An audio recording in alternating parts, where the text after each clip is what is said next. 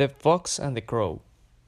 One bright morning, as the fox was following his sharp nose through the wood in search of a bite to eat, he saw a crow on the limb of a tree overhead. This was by no means the first crow the fox had ever seen.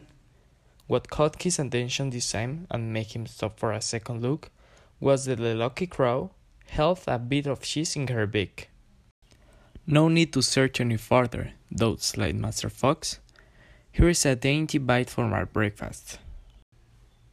Up he trotted to the foot of the tree in which the crow was sitting, and looking up admiringly, he cried, "Good morning, beautiful creature." The crow, her head cocked on one side, watched the fox suspiciously, but she kept her beak tightly closed on the cheese and did not return his greeting. "What a charming creature she is," said the fox. "How her feathers shine! What a beautiful form, and what splendid wings! Such a wonderful bird should have a very lovely voice, since everything else about her is so perfect. Could she sing just one song?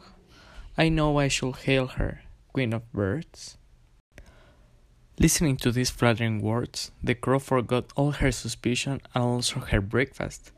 She wanted very much to be called Queen of Birds, so she opened her beak wide to utter her loudest caw, and down fell the cheese straight into the fox's open mouth.